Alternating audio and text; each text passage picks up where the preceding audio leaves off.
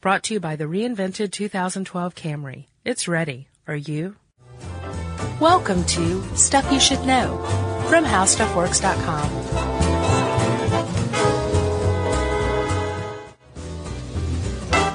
Hey, and welcome to the podcast, and happy Valentine's Day. Indeed. I'm Josh. That was Charles W. Chuck Bryant. I'm Josh Clark. This is Stuff You Should Know, the podcast, the love edition. Yeah, well, let's talk about Valentine's Day and love. Do you want to hear a possibly true Valentine's Day fact? Sure. So you know where we get the concept of sending Valentine's Day cards? Hallmark? No, it was even earlier than that. Okay. A little guy by the name of Saint Valentine. Okay. Again, this is uncorroborated, but I'm pretty sure it's true. Back in the day, Saint Valentine used to hang out with the pagan, I believe, Greeks, maybe? Yeah. Romans, one of the two, and who had a custom of hooking up, like picking a partner, and, you know, that was who you're going to be with for the rest of the year. Not married. All right. But, like, all the benefits, you know what I mean? Sure. And they to consummate that choice, they would, you know, go off and hook up, like, that day. Right. February 14th. Right. St. Valentine comes along and goes, this is an abhorrence to my God and soon to be your God. So let's figure something else out. How about you guys keep picking people that you want to, you know, be friendly with. Okay. Stop the fornication. Okay. And instead just send notes of affection to one another. Wow. Those became, as far as I know, the Valentine's Day card. I'm sure. That sounds good to me. Does it? Yeah. All right. One of the great symbols of Valentine's Day, Chuck, is the heart, which is almost invariably colored red. Yes. It's a very cute iconography, but if you really think about it, what you're seeing is the organ colored by our lifeblood. Yes. What happens when something happens to that organ or that lifeblood, and it goes from inside that cute little heart to being sprayed all over the wall at a high-speed velocity? Yeah. A bunch of things happen. Sure. A lot of telltale symbols are left behind after the person falls forward, killed Or backward. by the love of their life on Valentine's Day, no less. Yeah. Bud spatter? Bud spatter. Yeah, we should say probably right now, it's not splatter. Yeah, spatter. It's blood spatter, which, strangely enough, is an appropriate interchangeable term or phrase for blood pattern analysis. It can also be called blood spatter analysis. Did you see that? Yes. It's interchangeable. Or it can be called that stuff Dexter does. It could. You like Dexter, don't you? Yeah, so do you. Okay, so I know that I have a lot of bad karma coming against me. Oh, yeah. Because, let me explain why. Okay. It wasn't just a blanket statement. Sorry.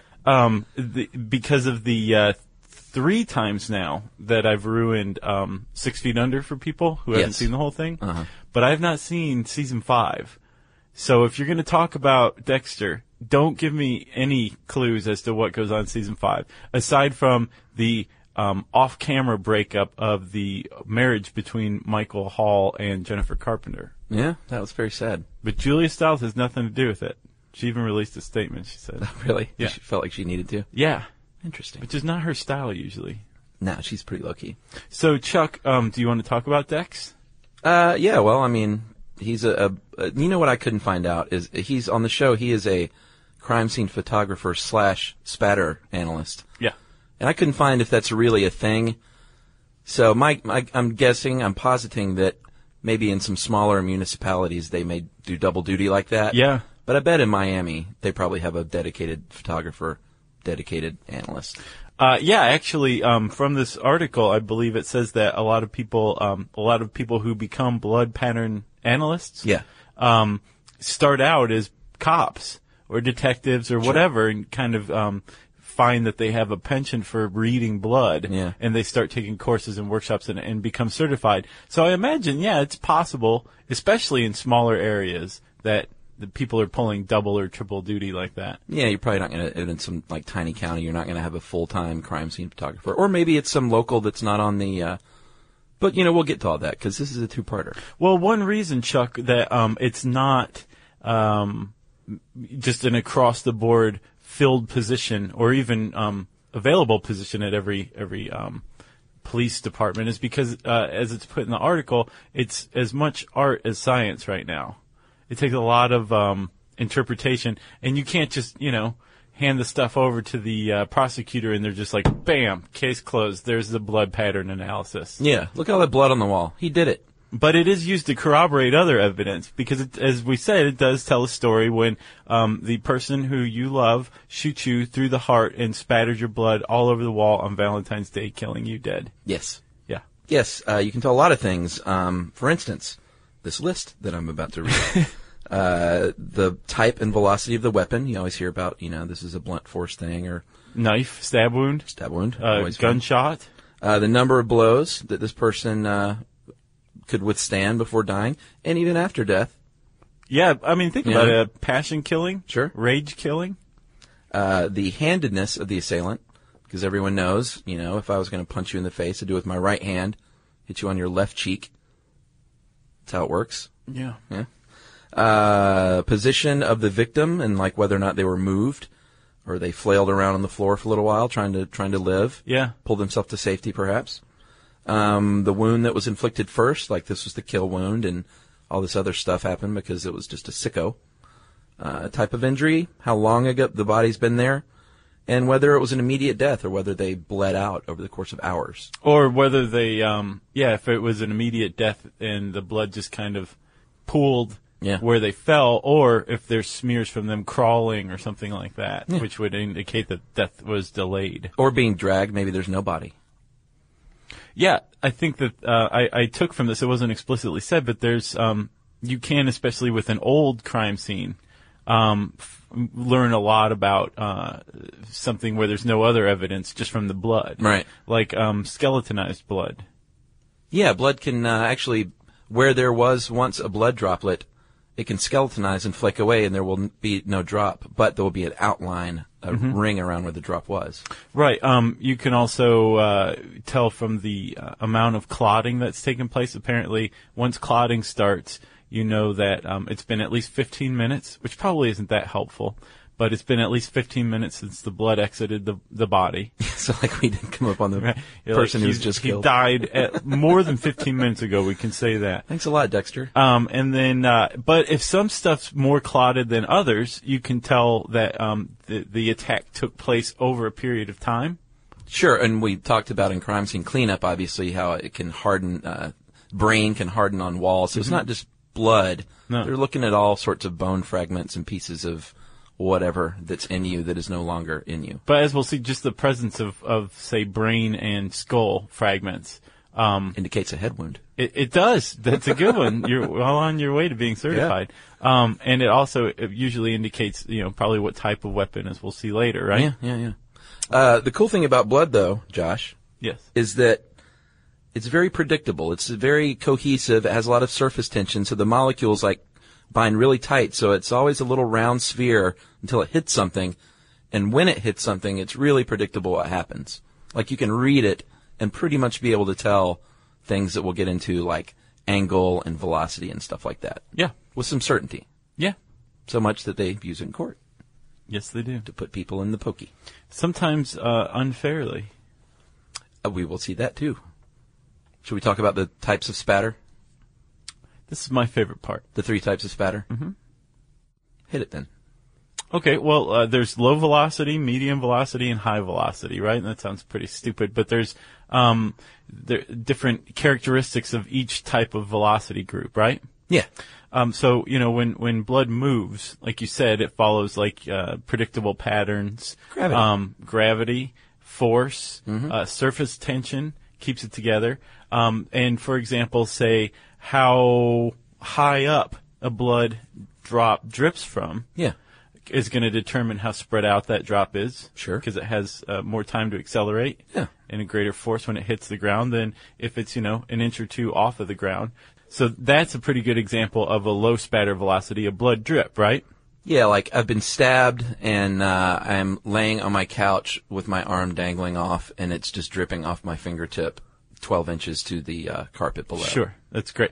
The force that's acting on this low velocity blood spatter is gravity. Yeah. Nothing else, right? They usually come from stab wounds, like you said. And then some of the properties of a low velocity blood spatter, the force of impact is less than 5 feet per second. Yeah. Not much. Yeah, that's not much. That's like a blood drop, right? Yeah, usually between 4 and 8 millimeters.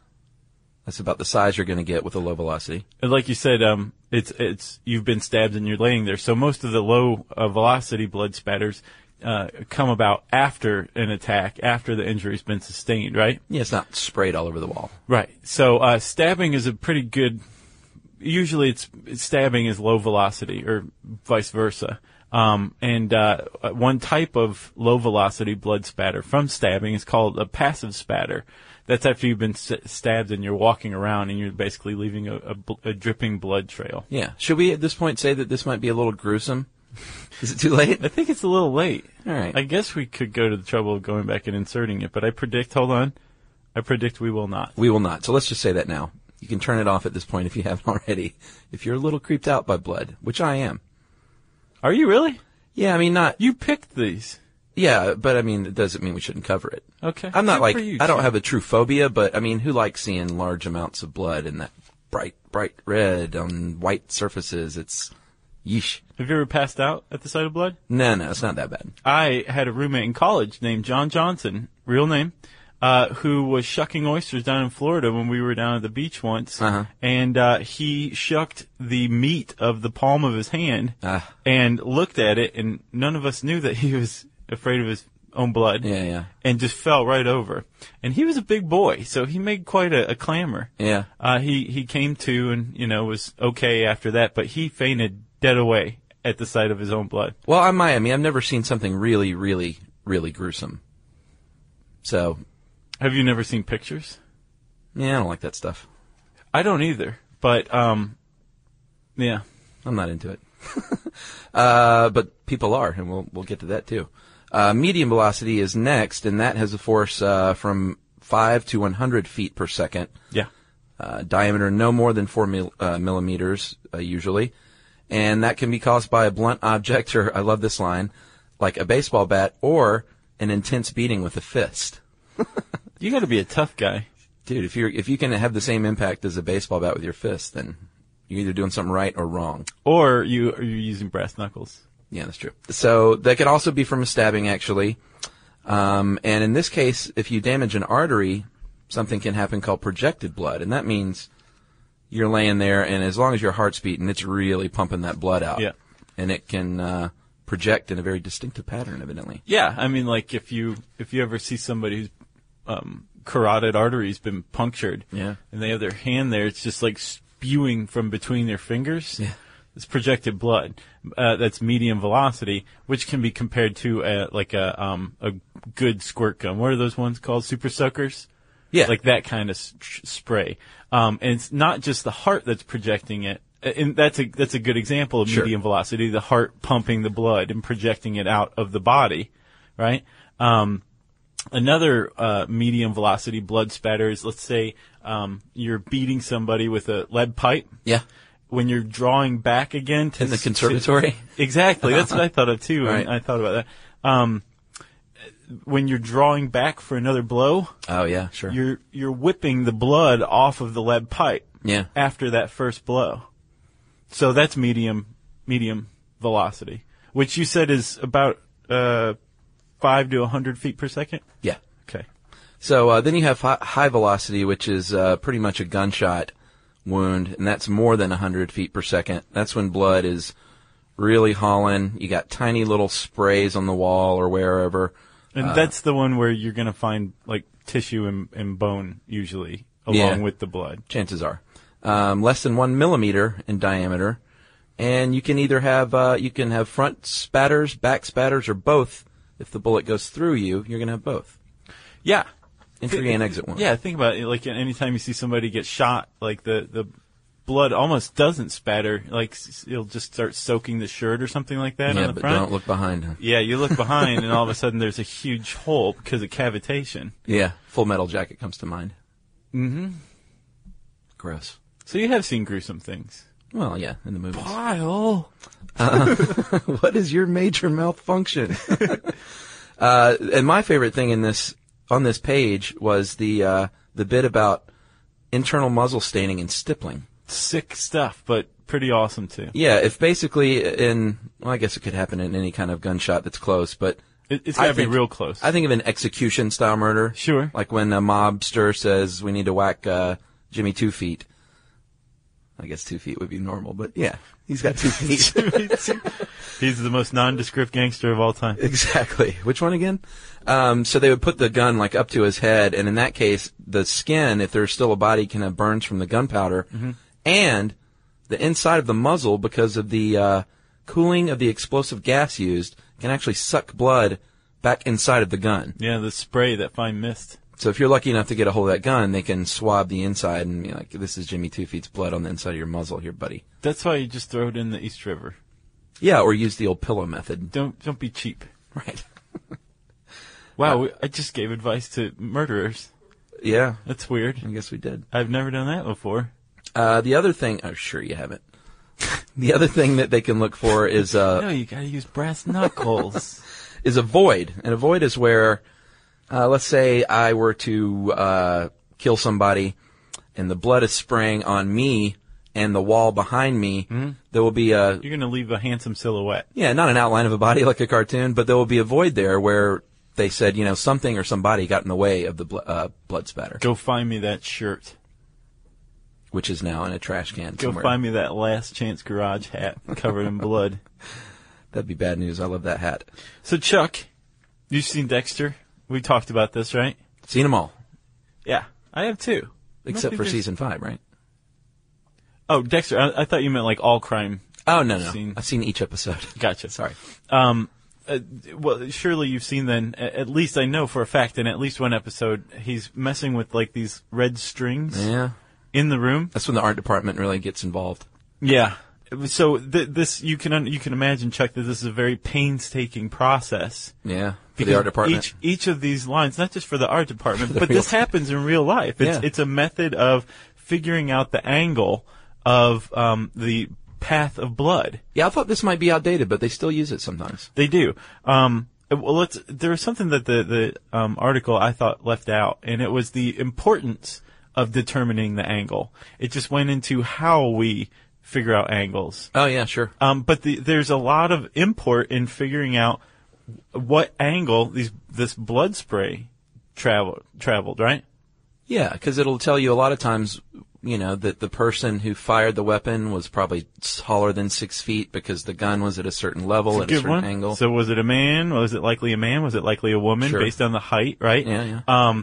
If it's a downward angle, then that might corroborate the idea that this person was killed execution style, which juries like to hear about if that's going on. Because that's like get on your knees type of thing usually. Yeah, right? That's pretty cold-blooded. Yeah. If somebody's pleading self-defense and said they were on the floor, an upward angle would corroborate that and might get them off in their self-defense plea. There's a lot of reasons why figuring out the angle is very important, right? Agreed. And it's also probably the most scientific of blood pattern analysis. Math heavy.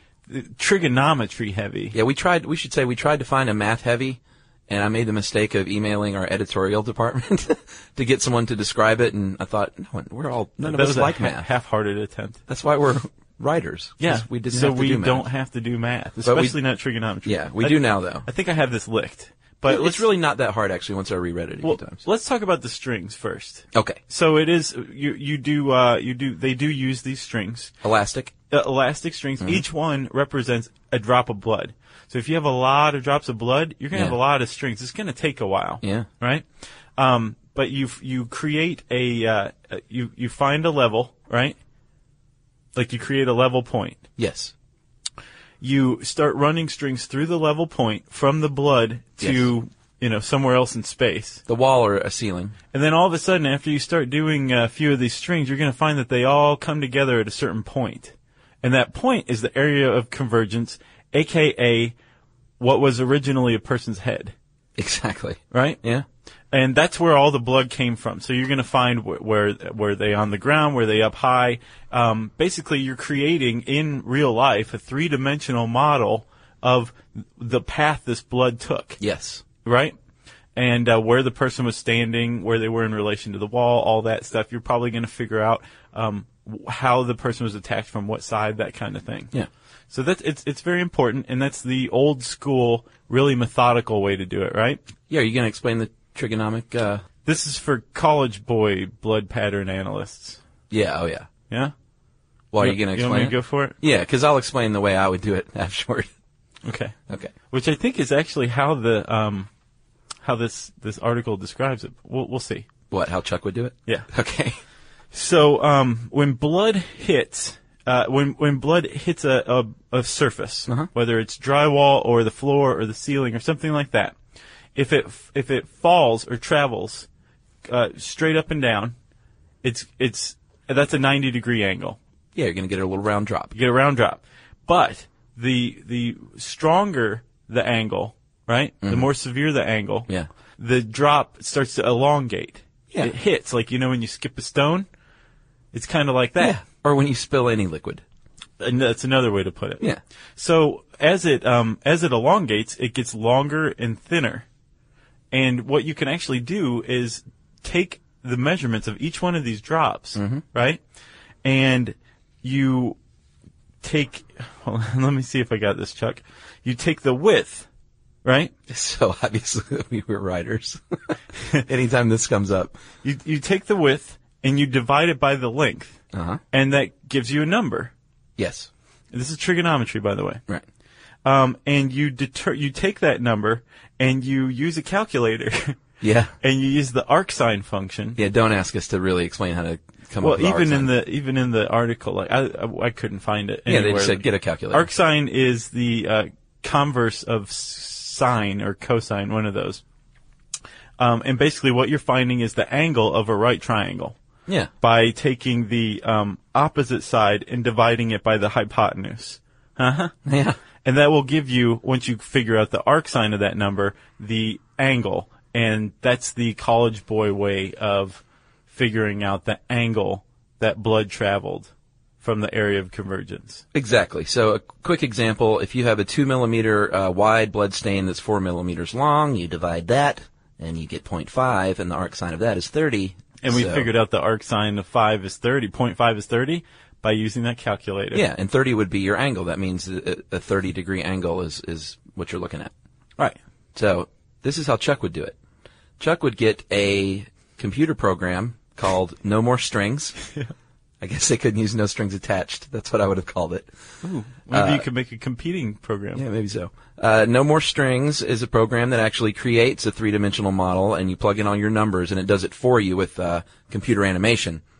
And that's, I say modern, it is modern, but they do still use a string method. And a lot of times they say that'll be more convincing to a jury if they can look at animation than hear some nerd explain it in front of them while they're falling asleep. Exactly. No, I mean, I think that's very much the case. That's probably why that software is probably more used than either of the other two methods these days. Yeah, I would call it the Jury Swayer program. Right. That's what I would call it.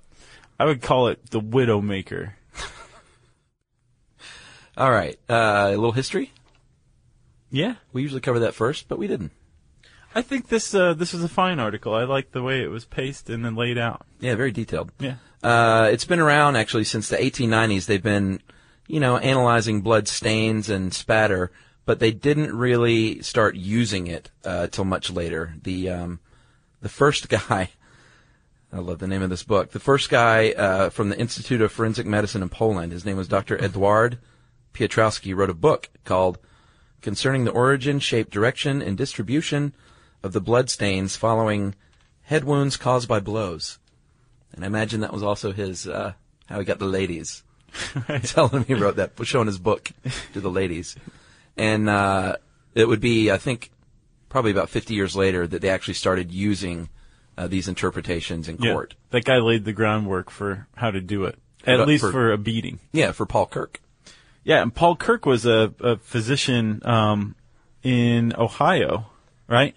Yeah. There's a 1955 case of Samuel Shepard being prosecuted for murder. And Dr. Kirk figured out from blood spatter analysis where Samuel Shepard was when he attacked the victim, allegedly. Well, he was prosecuted, or convicted, so that's the fact. And then it also showed that Sam Shepard, or that the victim was attacked by a left-handed person. Yeah. Who I'm assuming Sam Shepard won the case. Bam, blood spatter analysis is on the map. I wonder what the jury thought about that first.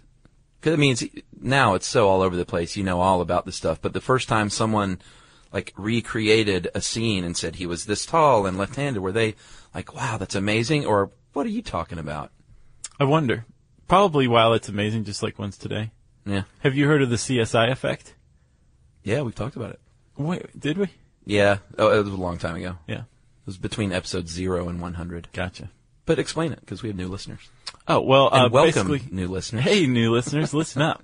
The CSI effect is basically juries watching things like CSI, Dexter, all this televisionized blood spatter analysis or forensic science, and expecting that. So if a prosecutor fails to deliver, that means that the case isn't all that great. Yeah. Or, conversely, if the prosecutor or the defense can deliver some whiz-bang, no more strings, 3D graphics of somebody getting shot or not getting shot, the jury is swayed because, that's how you win a case. So, yeah. There's an expectation that a case has to have that kind of thing. Yeah. That's the CSI effect. Yeah, it's either someone going, that's not how they do it on TV. Yeah, exactly. Or, hey, that's exactly how they do it on TV. Right. Probably has the reverse effect, too. You could also just as easily call it the Dancing with the Stars effect, the American Idol effect, Well, those are different effects. But they have the same effect. Bleeding? Deadening. Dumbing down. There was a third gentleman, Josh, in the history of blood spatter analysis, Dr. Herbert McDonnell, and he came around in the he wasn't born in the early 70s, because that'd be pretty young to be studying this kind of thing. It's the Doogie Howser of blood spatter.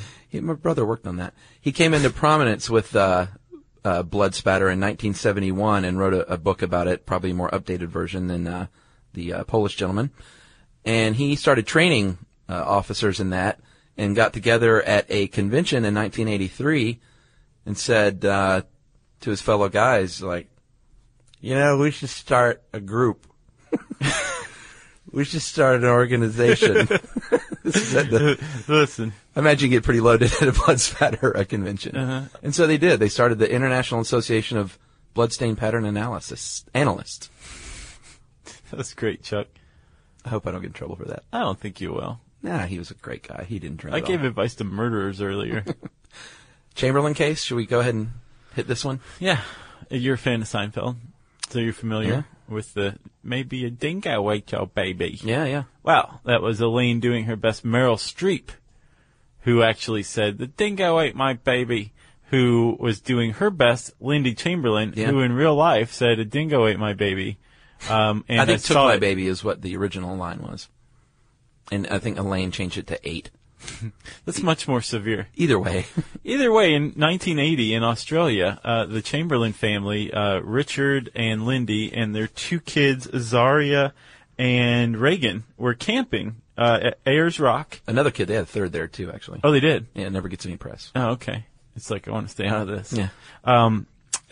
Well, they were camping with their 3 kids at Ayers Rock, and apparently Lindy, the mom, noticed a dingo near her kid's tent and went over and saw the dingo. I guess it was nighttime, running off with something. She said she couldn't see what. Yeah. But when she looked inside the tent, she saw that the 4-week-old or 10-week-old Azaria was missing and that there was blood. So there was a huge search of this park, and they found a dingo lair, found the baby's clothes. Yeah. Now bloody, and basically didn't buy the mom's story or the parent's story that it was a dingo. They thought pretty quickly off the bat that there was something fishy, something hinky, as you would say. Yeah. And they started investigating her, and kind of under the assumption that that they framed a dingo. They'd actually murdered their baby. Yeah. A couple of the things that happened was they found when they found the little jumper, it was not torn that much. It was bloody, but the snaps were closed, and it looked as if it had been pulled off of a body. The key thing that happened was the mom said, Lindy said, there was a jacket. She had a jacket on, and they didn't find any jacket at all. Right. And the other thing that happened was there was a witness, not a witness, but someone nearby camping that obviously when all the brouhaha started, she came over there, and she saw the cops pick up the jumper and just fold it and take it away. Right.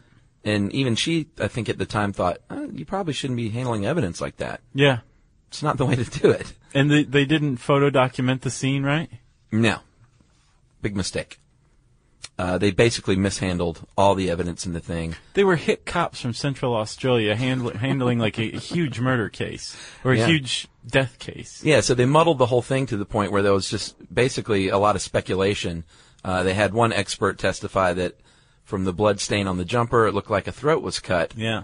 And that's pretty much what sealed her fate to be convicted. Well, what also sealed her fate is that she remained very cool and unemotional throughout this trial. Oh, really? And the jury hated her.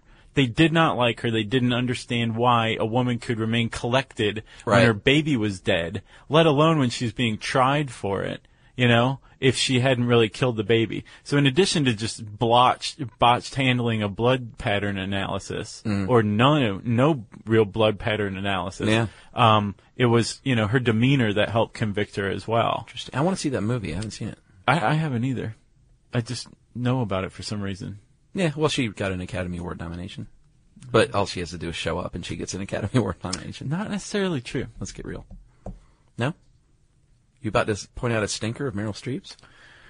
I'm just saying, she's played the same character a few times. Oh, please. Okay.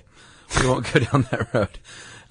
What happened to the Chamberlains, Chuck? Well, she was convicted of murder, and he was convicted, right, too, as well? Of being an accessory, or as some say, accessory to murder. Right? Yes, and she was in jail, sent to prison for life, and then 3 years later, a guy was hiking in a similar area, fell to his death. Oh, my God. And when they went and found his body, he was near a dingo lair, several dingo lairs, and they found the missing jacket. Just by chance, because this guy had fallen to his death there. Did not know that. And as far as I know, Richard Chamberlain did not push him to his death so they could find the planted jacket. So they actually said, no, this clears you guys. We found the jacket years later, covered with blood, near dingo lairs, torn. Sorry. Here's 1.3 million. Sorry about your baby. She got 1.3 mil Australian, is it pounds? Australian dollars. Australian units of money. No, Australian dollars. Is it dollars? I swear. And apparently that was only about a third of their legal fees, so it's not the happiest ending. Although she did end up out of jail and exonerated. She got to meet Meryl Streep. I imagine so. Maybe. I wonder if she met Julia Louis-Dreyfus. Probably not. Probably not. So, that's blood pattern analysis. There's a lot of really cool graphics and illustrations. Did you see those? Yeah, and by graphics we don't mean awful, awful pictures. We mean... there's some pictures of blood, and if you read the captions, you're like, ugh. Yeah. But no, it's not like anything that the average person couldn't handle. But no, there's some cool illustrations of how you figure out areas of convergence, that kind of stuff. Yeah. Really puts the punch into trigonometry. That's what How Stuff Works does. Absolutely. Type in blood.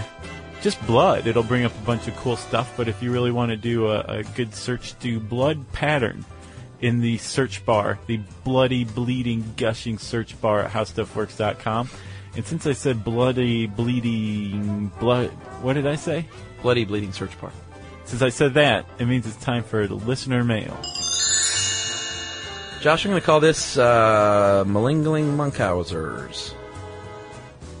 Jerry either laughed at that or she blew snot because she's sick. Maybe they're both. I couldn't tell. This is from Brooks, and Brooks says, "Hi guys and Jerry, I've been loving your podcast for the last few weeks." New listener. If loving our podcast is wrong, Brooke doesn't want to be right. While he's been driving 45 minutes to a different hospital for his ER rotation. Sorry, Brooks. He's a fourth-year med student. During the Munkhausen podcast, you mentioned malingering, which made me think of one of the patients we saw in the ER last week. And he says that this doesn't violate any HIPAA oath because he doesn't have any details that matter. Mm-hmm. I don't know if I believe him. I don't. But we'll see. A young guy came in complaining of sudden onset flank pain, classic for kidney stones. Sure. We asked him for a urine sample to check for microscopic blood. Our first clue that something was up should have been when he asked if we needed to watch him supply the sample. That's only routine procedure in drug testing, not medical testing. When we got the sample from him, it was totally bloody, and we knew it was contaminated. Wow. So we asked him for a catheterized specimen, and I was totally shocked when he said, okay. Not many people dig the catheter. I think he was shocked. Yeah, I think he was shocked by the size of the tube used to get the sample. He nearly jumped off the table during the process. But during his moving, an empty blood vial shook out of his pocket. What we concluded was that he had stolen a vial of his own blood from a lab earlier in the day, brought it to the ER with the goal of convincing us he had a kidney stone. His secondary gain, aside from malingering, painkillers. Yeah, drug seeking. Yeah. Med seeking. My boss was not amused, though I was. Just thought you'd enjoy hearing about a good solid case of malingering. From J.D. of Scrubs. Yeah. From Brooks of Shawshank Redemption. That's a good one, Brooks. We appreciate you. Thanks for sending that in. That's awesome. Good luck. Med student. Fourth year. Good luck in the real world. We're pulling for you. Keep sending us cool stories. My mom was an ER nurse for decades, and she always had the best stories ever. Yeah. If you have a good story about, probably not too many blood spatter stories out. A good Valentine's Day story. We want to hear it. Wrap it up. Send it in an email to stuffpodcast@howstuffworks.com. For more on this and thousands of other topics, visit howstuffworks.com. To learn more about the podcast, click on the podcast icon in the upper right corner of our homepage. The How Stuff Works iPhone app has arrived. Download it today on iTunes. Brought to you by the reinvented 2012 Camry. It's ready. Are you?